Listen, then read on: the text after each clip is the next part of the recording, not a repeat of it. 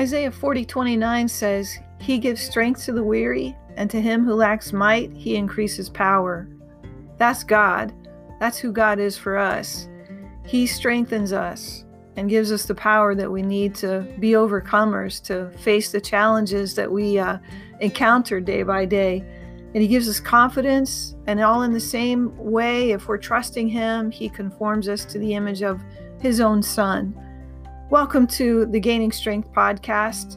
Today's a special day because I sit down with a man of God who has been a mentor, a father, a pastor, a corrector to me, and one who has been a witness of what it is to love and teach the Word of God and to love people in a way that draws them to Jesus. He's a man that I certainly want to follow after. And when you think about following someone, you think about, okay, I need to watch them closely. I need to stay close behind them. I need to imitate them. And that's what we're focusing on. Last podcast and this podcast have been themed around the idea of discipleship. And actually, when I had my conversation with Pastor Bill Salmon Sr., we talked about evangelism and discipleship and mentoring and fathering and growth, what it's like to grow as a Christian and to mature. And so it was a great conversation. I hope you'll pull up a chair and join us. Pastor Bill, you've been a disciple of Christ for quite some time. How would you define discipleship? How would I define discipleship? Well, discipleship, I mean, when you're asking that question, I assume you are asking what is Christian discipleship. You can be That's a disciple correct. of That's true. many things. Yeah.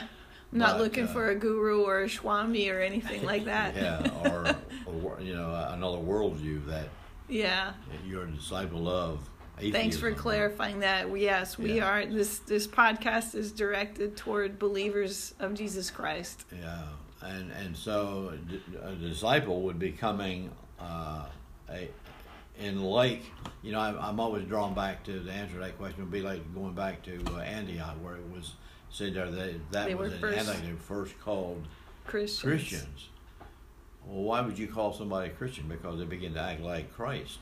Mm-hmm. What they saw in Jesus, they saw in them. Mm-hmm. That's what discipleship is about. Growing in our walk with Christ, where we become to look like, act like, we love like, forgive like Jesus did. Mm-hmm. And I'm not there yet, and I don't know many folk who have arrived, but it's a journey. We're on the way. We're on the way to fulfill it. So I guess I would say that it's becoming Christ-like. Well, how has that looked, or what has that looked like in your life? Did you have people that discipled you when you came to Christ? Consider that, and then how have you tried to disciple others? What has discipleship looked like in your life? I've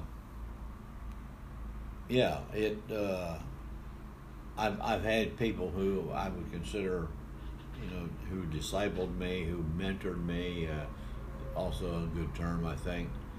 And some of the people who mentored and discipled me were not necessarily Christians, but I saw characteristics in, I don't want to name them, but I can think of one or two that were just solid, moral, who had values that they lived out no matter where they were, because I saw it happen, and so that impressed me, and I've said, you've heard me say before, I think, that I never really knew my father, and at 17 you don't, right? You know about him, but what makes him tick, and what's his what's his worldview, what's he think about God, because he wasn't a churchgoer. I mean.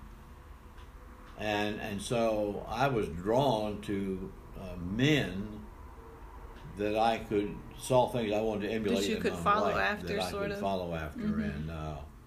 and of course the ultimate one who influenced me more than anybody was Earl Tyson, whom I traveled with for 10 years. He was a Methodist evangelist. So he had a big hand in the formation of your... hand in my life, and particularly the spiritual life, drastically, but also the natural life. Not that you can separate them, but you know, he was who he was on the street as well as in the church. So he was the same person. He was the same person. John Hobbs, another one who influenced me in that capacity. John is who he is. It don't matter where he is. Mm-hmm. You go to a restaurant with John, and before he gets out of there, he'll witness to 2 or 3 people and begin a conversation with the waitress. Without a doubt, yeah. Well, how let's talk about Earl Tyson and John Hobbs. Can you give me an example of how they impacted or how they enacted discipleship in your life, or how did it happen that they influenced you? Well, what I'm saying is it wasn't necessarily a Bible study. It was just watching their lifestyle. Watching their life. That they lived it. Mm-hmm. They didn't just talk about it. And then you had a desire to do the same receive thing. Or emulate, or... Because that's how my salvation started. Mm-hmm. See, my testimony would be that all my life, if you'd asked me who Jesus was, I would have said the Son of God. He's the Son of God, but I didn't know that only because I'd heard other folks say that. I had no way of knowing that. But when I saw a different value in that team that came into our church on that Lay Witness mission, I really thought they were phonies. I mean, that was so strange. Just didn't seem real. No, it didn't seem real. I used a phrase, and that's exactly how I felt, that they acted like they just had lunch with Jesus. You know, I mean, he was just their best friend, and they just talked with him. I thought, come on, you know. Not that I didn't believe in a resurrection, but I never gave it much thought. You know, I'd heard about the cross, but not because I went to church. Cause I never went to church at all as a child, because mom and dad had no affiliation with the church. But so my conversion, I said all that to say that my conversion happened because I saw in people something that was totally strange to me. Right. But if it was real, I mean, I knew it was good, but is it phony? You know? Right. But if it was real, then I'd like to have that. Yes. And so that's what I said to God that Sunday morning when the invitation was given by the lay leader who preached the message that Sunday morning. And I just went and knelt. Nobody came to me and prayed with me, said squat, because the altar filled up. It was the first time in the church I was in that had ever happened. I remember, other than going to the altar to take communion, but that's how they did it, but not for private, personal ministry. And so I just knelt and said, God, I think we've had a bunch of phonies in our church, but if they know you like they claim they know you, they know you in a way that I don't. And I'm a candidate for that. Yeah. I'd like to experience that. And so it sounds like, especially when you talk about John and Earl, that a close relationship is really necessary for discipleship to occur. Yes. So relationship is critical. It's a key factor. Yes, absolutely. I think relationship is effective in evangelism. I don't think you're going to be effective leading people to the Lord that you don't have a relationship with. Yeah, because if they don't see that thing that they don't have, they're not going to be drawn, right? Exactly. Okay. Not going to mean much to them. And so I'm not too excited about cold calls. And there are people who do that, and they have good luck with it, but that's not me. Yeah. I saw it. My mind became real out of relationship with that team, and then so therefore I guess that probably impacted how I get mentored by people, because I want to see that they're real before you really believe that, you know. Then let me watch your life. Let me watch your life, and we'll see, you know. Yeah. And there's characteristics. I know one guy that there were some things I learned from that I know was not a Christian. Mm-hmm. But he had values and a philosophy. He was a salesman, and he had a philosophy of life that's good. That worked, you know. And for instance, his mode of dress, and he was. This is when I was selling. Well, it was called Farmstead Industries. They built a modular hog building. Okay, and I'd go with him into pig parlors, and he's got a white shirt and a tie and a suit and a jacket, Wow. Because that was the image he wanted to portray. I mean, as a professional, and he was good at it, and I saw the value of how looks is important. He presented himself. Your first impression with people you hold on to for a long while. Mm-hmm. They might blow it and you get rid of it later, or they don't blow it and you say that's who they are. And okay. Does that make sense? Yeah. So you're observing characteristics, and you're evaluating those characteristics, Yes. and through your choices, you either are applying or rejecting the things that you value or how you judge them. Yeah. And so those things are important, and then the relationships are key to the discipleship. Relational evangelism. That leads me to the next part of my question. Considering those factors, and you have been a pastor for many, many years, and Pastor Bill was a founder of Eagles Nest Fellowship Church and launched other churches, was participating in many, many ministries, helping them get grounded and founded and launched. But considering what you just said about discipleship, as you were a pastor, how did you try to facilitate those relationships and the development of Christian worldviews and Christian characteristics in the people that you served as pastor? What was some of the main things there? Well, I guess the main thing is that teaching the Bible and preaching from the pulpit, which is important. Absolutely.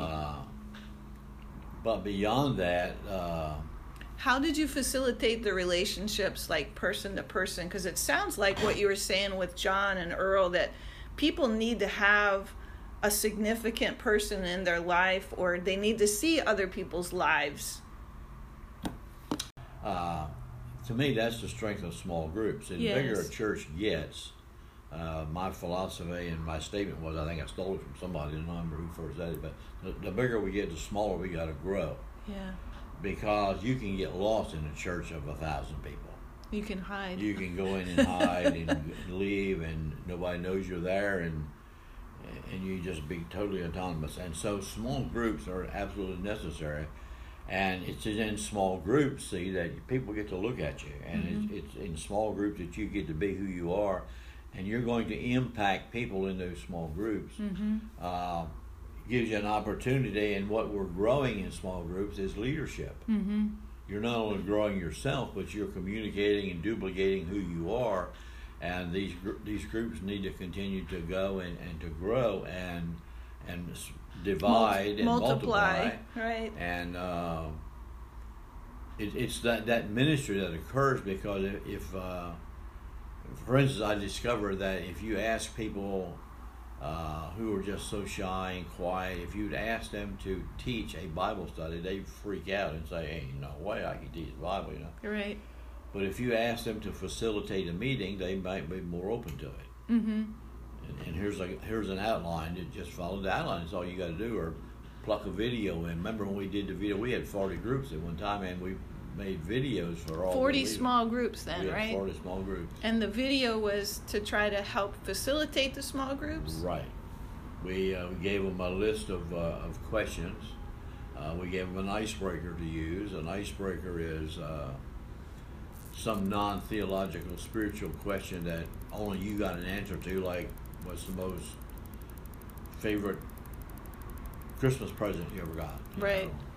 Everybody's got an Just answer gets to people that. talking, Gets right? people talking. He gets that one who is awfully shy and in a or group, afraid to talk, and that's why you need to keep the group small. Anything bigger than 12 is too many, really, about a dozen people, and that's a good number, because that's the number Jesus had, I think, somewhere, wasn't it? Yeah. And so he discipled and ministered to 12 guys and only lost one of them. That was a pretty good record. Pretty good statistics. Pretty good record. So I see it being done in even in your life. If even if your church doesn't have small groups, I think evangelism and discipleship is rooted. I mean, it's who we're called to be, and it's the thing we're called to do.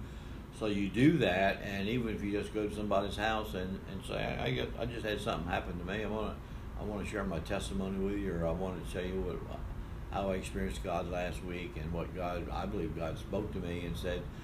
When you say God spoke to me, I mean a lot of people's antenna goes up and they think you're not right off the bat, But it's biblical. Jesus said, my sheep will know my voice. They'll know my voice, and so it's one-on-one. It's small groups. I think that's how we win the world. I don't think we do that with mass evangelisms. They're good. I mean, I got a picture in there of Billy Graham speaking to 1 million people when he was in. Wow, South Korea. Yeah. Wow. Holy smoke!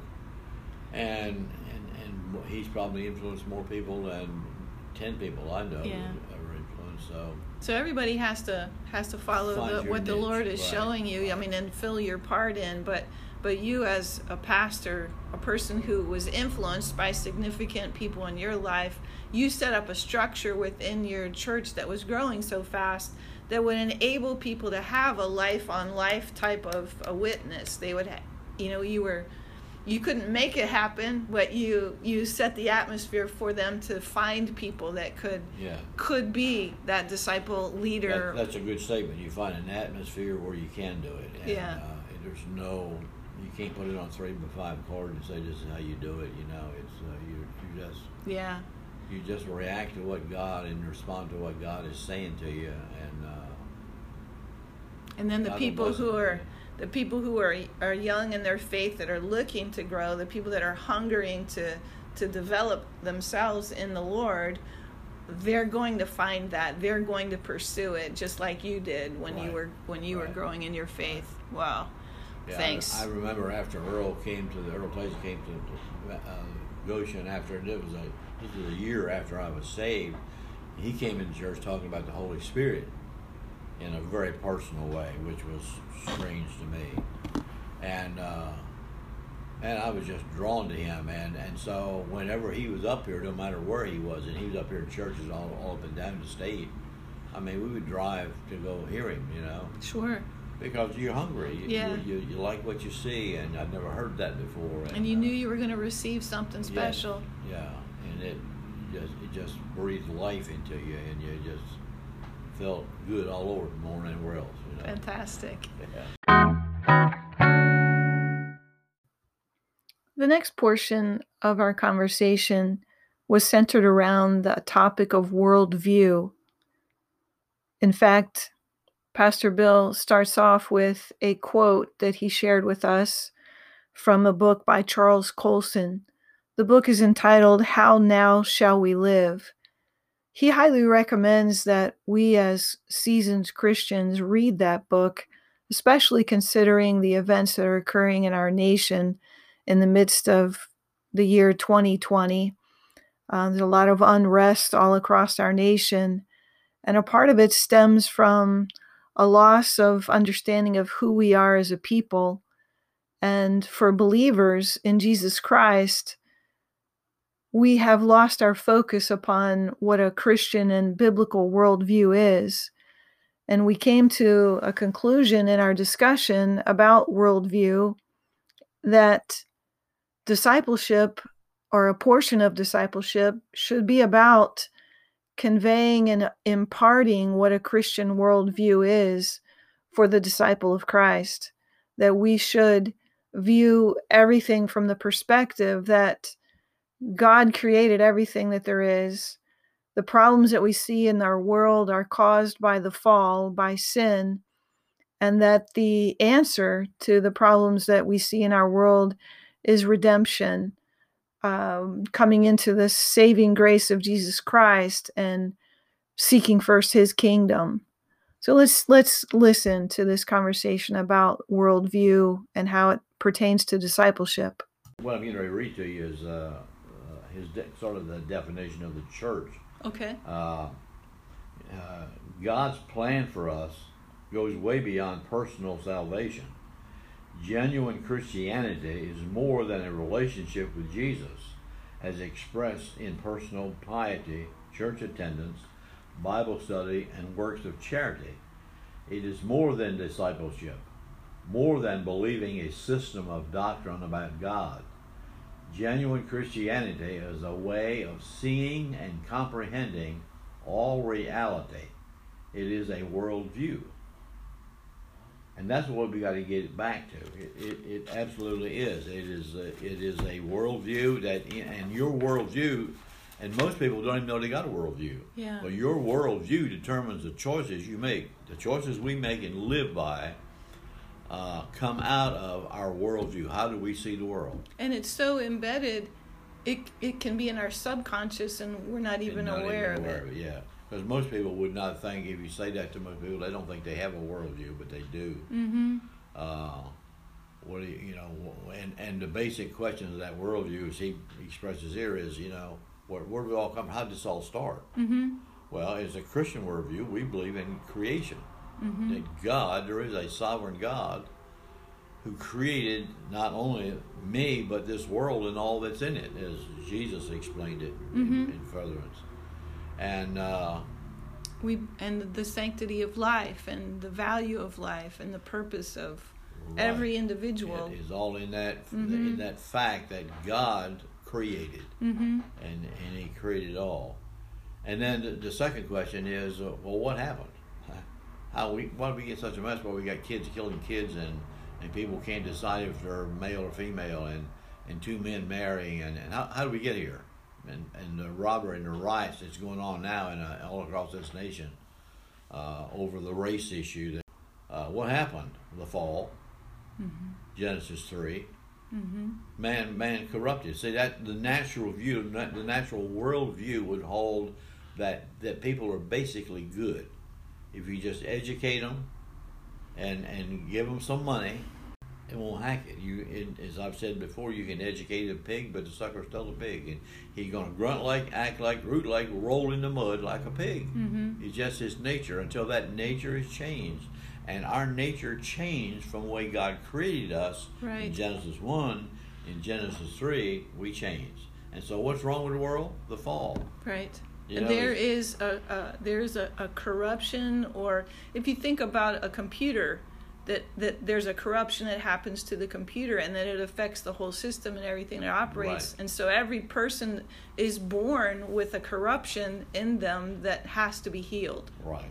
You don't have to teach a 2-year-old to cheat or lie or lie. They'll just do it. I mean, it just comes natural. It's the theologically everybody calls it the Adamic nature, which is what it is. It's the result of the fall. And our worldview.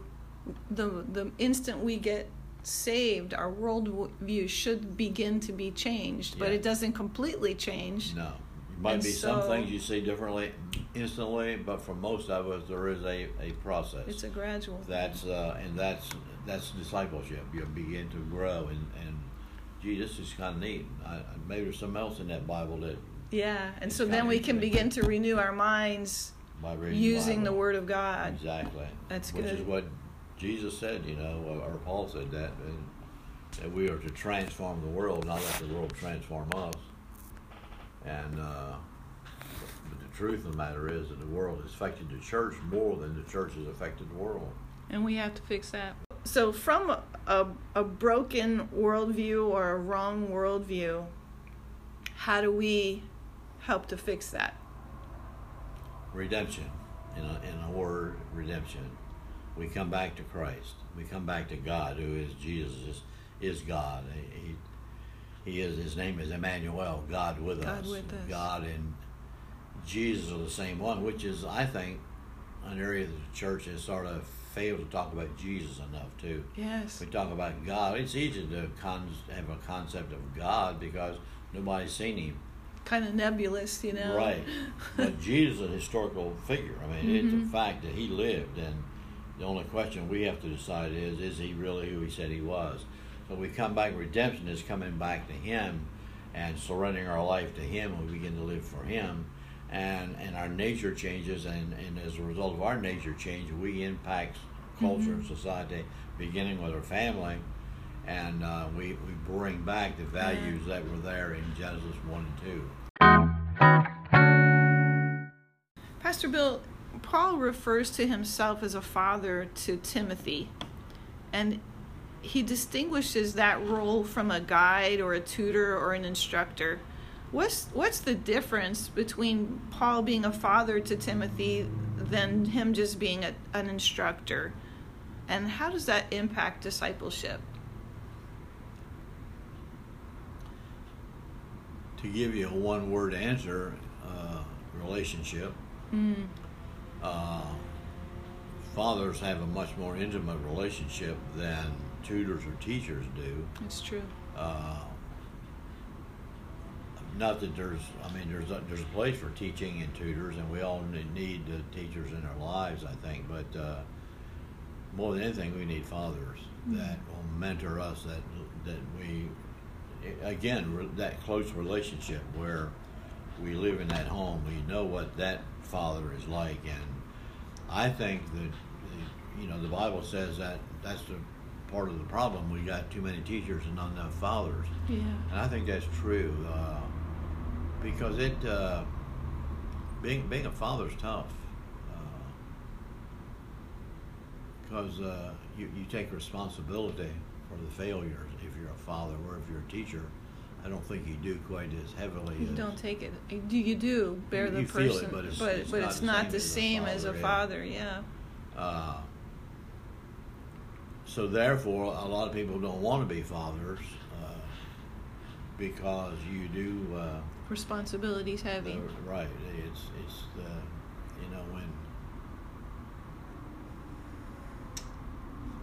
when sin hits the love, it bleeds, and you bleed a lot when you're a father a lot, because people who look to you as a spiritual daddy, and I've had many people call me their spiritual daddy, and it's a heavy responsibility, because I've said to some folk recently, I said, I wish I was as good as you think I am, because I know what I have to deal with, and all. Well, you're human, yeah. Yeah, and some folks see, the glory without the muck that you walk through sometimes, and so. Am I answering the question? Yes, yes. I think what you're really saying. I don't want to put words in your mouth, but I think you're saying that there's a depth of love and sacrifice in the relationship of a father to a son or a daughter that isn't necessarily there for a teacher. A teacher, especially in our day and age, a teacher has a set of students for a season, but a father should be permanent. Yeah, and a father probably tells them, I think I think of a woman when I'm thinking what I'm thinking right now, but Charles Wesley's, what was her name? The mother. Susanna Wesley had, was it 19 children? I think so, something like that. And a lot. And evidently in private interviews, she had managed to succeed in teaching each one of them that they were her favorite. Wow. I think that's kind of the role of a father too. You know that each one is different, each one is special. And so the relationship is unique for each one. Right, exactly. Yeah. But we need fathers, people who will be there and no matter what. The prodigal, we call it the prodigal son. You've heard me say, I say it's the prodigal God, but see, that younger son would have never come back if he'd have run into the older brother before he met his daddy. Mm-hmm. But the father was looking for him. Mm-hmm. And when you say prodigal father, explain what you mean by prodigal. Well, the word prodigal means extravagant or lavish or excessive. And the most prodigal person in that story, to me, is the father's love. Mm-hmm. Yeah, the boy wasted all of his inheritance, but that paled in the depth and the context of his father's love, who was looking for him. Yes. Almost before he got in eyesight, he was spent his days looking for the son to come home, and when he came to himself, he came back to Daddy's house, and Daddy's house needs to be a place where you feel sure you're safe. You can come home no matter what's going on, what's happened. Mm-hmm. And a teacher wouldn't necessarily be like that. No. Is everyone called to be a disciple maker? I mean, we see the scripture in Matthew 28, verse 19 and 20, where Jesus was commanding his apostles to go and make disciples of all nations. So making disciples is really important to Jesus. But is everyone called to be a disciple maker? Absolutely. Yes. Absolutely. And I sometimes, even in evangelism or discipleship, to me, it's I think we've already agreed it's basically the same. Discipleship is an extension of, you get them converted in evangelism, and then you continue to disciple or to mentor them after that fact. I use the illustration of if you have a good dose of measles and you get around somebody who's never had the measles, you're going to give them the measles. It's going to happen. It's going to happen. I think if you have a good dose of Jesus, you're going to get around people and they're going to catch a little of it. That's all there is to it. What are you doing? You're discipling them by your lifestyle, and not only the words you speak, but the life that you live. Mm-hmm. And so it is a natural thing, but also I think the church not only has failed to see it as a natural outreach like the measles illustration, but I think it has to be evangelism and discipleship. It has to be intentional. Mm-hmm. You got to know that is part of what God has commanded us to do. Mm-hmm. As Pastor Carl shared the other night about, hey, it's not just to get saved. If so, we all just got to get shot after we get saved and go on to heaven and let's get this thing over with. We're here to make a difference. Mm-hmm. God has a plan and a purpose and a place for every one of us to live our lives out, to impact culture, to impact our particularly our families, and then beyond our families to the church family, to the community, to the state, to the nation, and etc.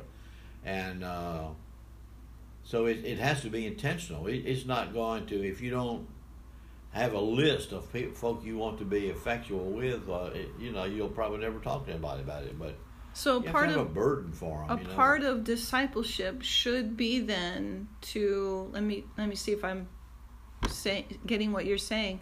A part of discipleship or the forming of disciples should include teaching them to make disciples, teaching them to share Christ with other people. Yes. So and some of it, like I said, is just the natural outgrowth of being who you are. Mm-hmm. You're going to catch it more Mm-hmm. so than being taught it through the relationship. But we got to know that it's part of the command, and so we have to make that intentional to be a witness. Mm-hmm. To tell people that we're praying for them. We want them to. I had breakfast the other morning with I've had breakfast with him 3 or 4 times with Bert Miller, who is the pastor down at Solid Ground Church, who got saved at Eagles Nest as a youth, by the way. And we've eaten breakfast at the Cracker Barrel. Every time we've been there, we've had a different waitress.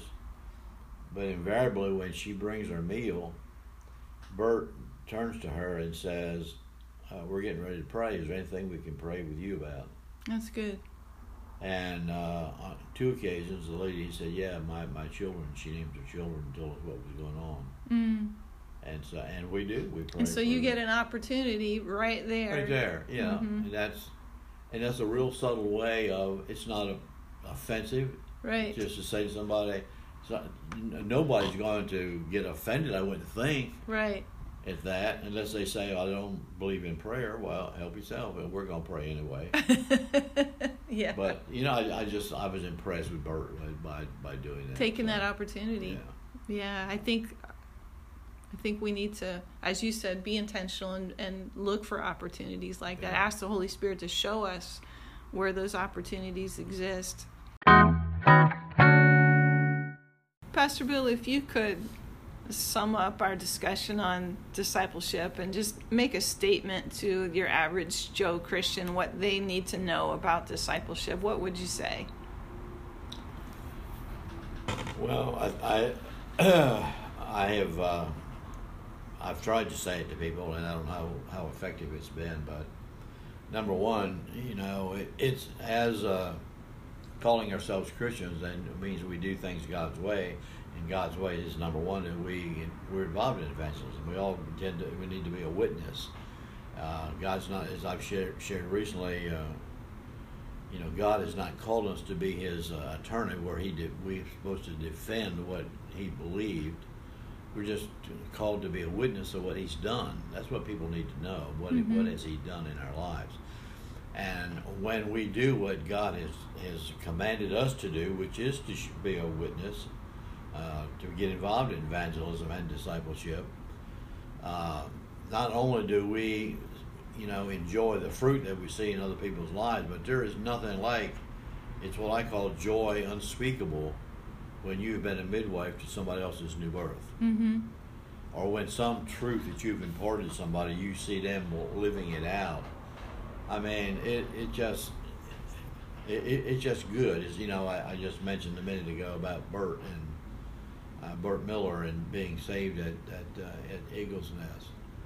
So now he's a young preacher and doing a great job down at Solid Ground, and I don't remember him, and I don't know that I had a thing to do with his salvation. It was a youth weekend. But it happened under your ministry. But it happened under the ministry there, and so it's I can look at him and say, great job, Yeah. You done well, and you have a sense of gratefulness inside of you and satisfaction. But when you have done it one-on-one with somebody, there is no feeling like that, Mm-hmm. to know that you've just caused somebody to escape, hell, Mm-hmm. death, and destruction. And to see them through your relationships and the relationships of others and their agreement with the Word of God to prosper, Right. and to bear and then fruit. to see them to walk it out as you become a father, or at least a mentor, teacher, tutor to them. Mm-hmm. Nothing like it. It's a great joy. Great to see joy. the fulfillment in their lives, and golly gee whiz, it just does something to you, and it's just the peace of God that Mm-hmm. it transcends all things, and not peace with God, the peace of God, Mm-hmm. because you have been a midwife to somebody's Yeah. birth. It's amazing that this whole thing starts with birth, and physical and the spiritual, Mm-hmm. but we got to grow. Mm-hmm.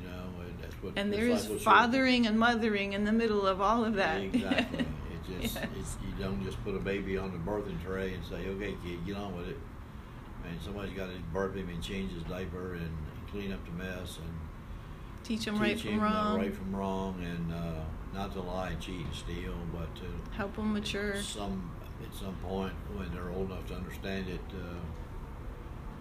begin to talk to them about salvation and Yeah. what that means. And gee whiz, when that happens to you and it happens through you, it's great when it happens to you. But I think there's almost greater joy sometimes in seeing it happen through you than to you. And I believe that with all my being. And it makes our Heavenly Father's heart glad. Yep. Delights Sure His does. heart.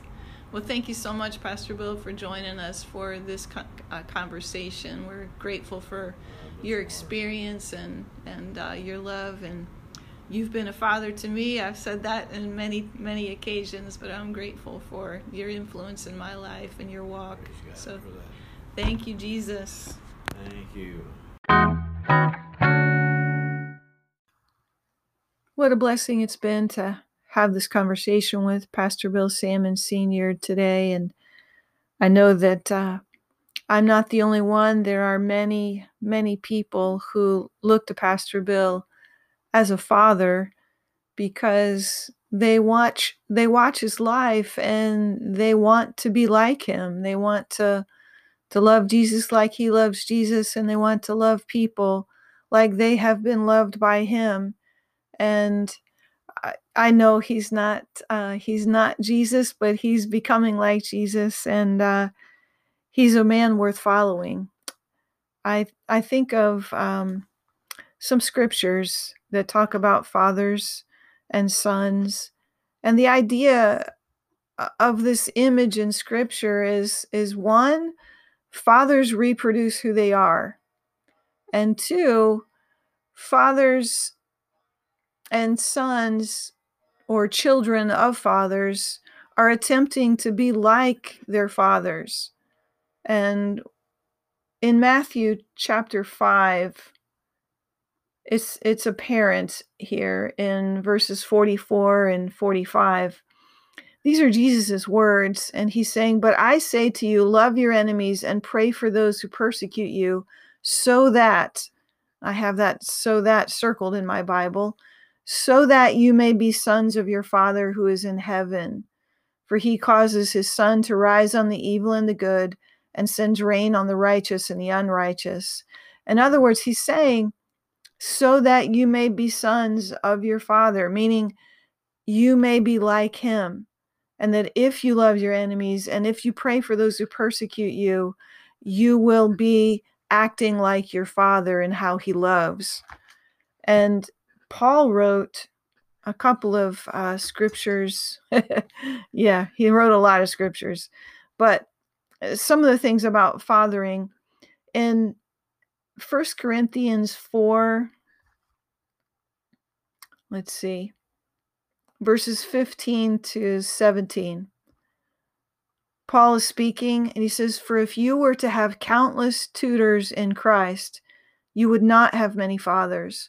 For in Christ Jesus I became your father through the gospel. Therefore I exhort you, be imitators of me. For this reason I have sent to you Timothy, who is my beloved and faithful child in the Lord, and he will remind you of my ways, which are in Christ, just as I teach everywhere in every church." So Paul is saying, I follow Christ, and I have learned my ways from Christ. And he's saying, I have imparted these ways to Timothy, and I'm sending Timothy to you to impart those ways to you. And so what we talked about in the last podcast about the succession of the rabbi to the disciple, it's the same image for us. We have Christ who we're following, but we also have people that he brings in our life who are significant relationships, significant role models, but role model is not a good enough expression.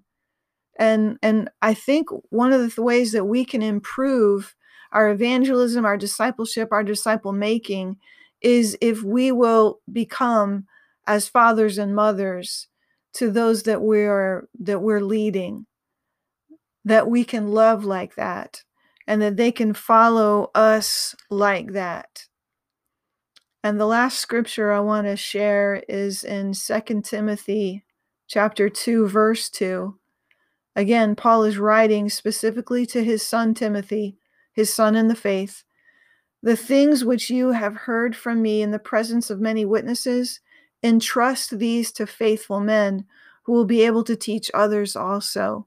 This succession must happen where we receive from our elders, from our fathers and mothers in the faith, and then we take responsibility for it and pass it on to those who are following after us. That's what the Lord intended, and that's what Paul was working at everywhere he went. And we would do well to learn and to follow.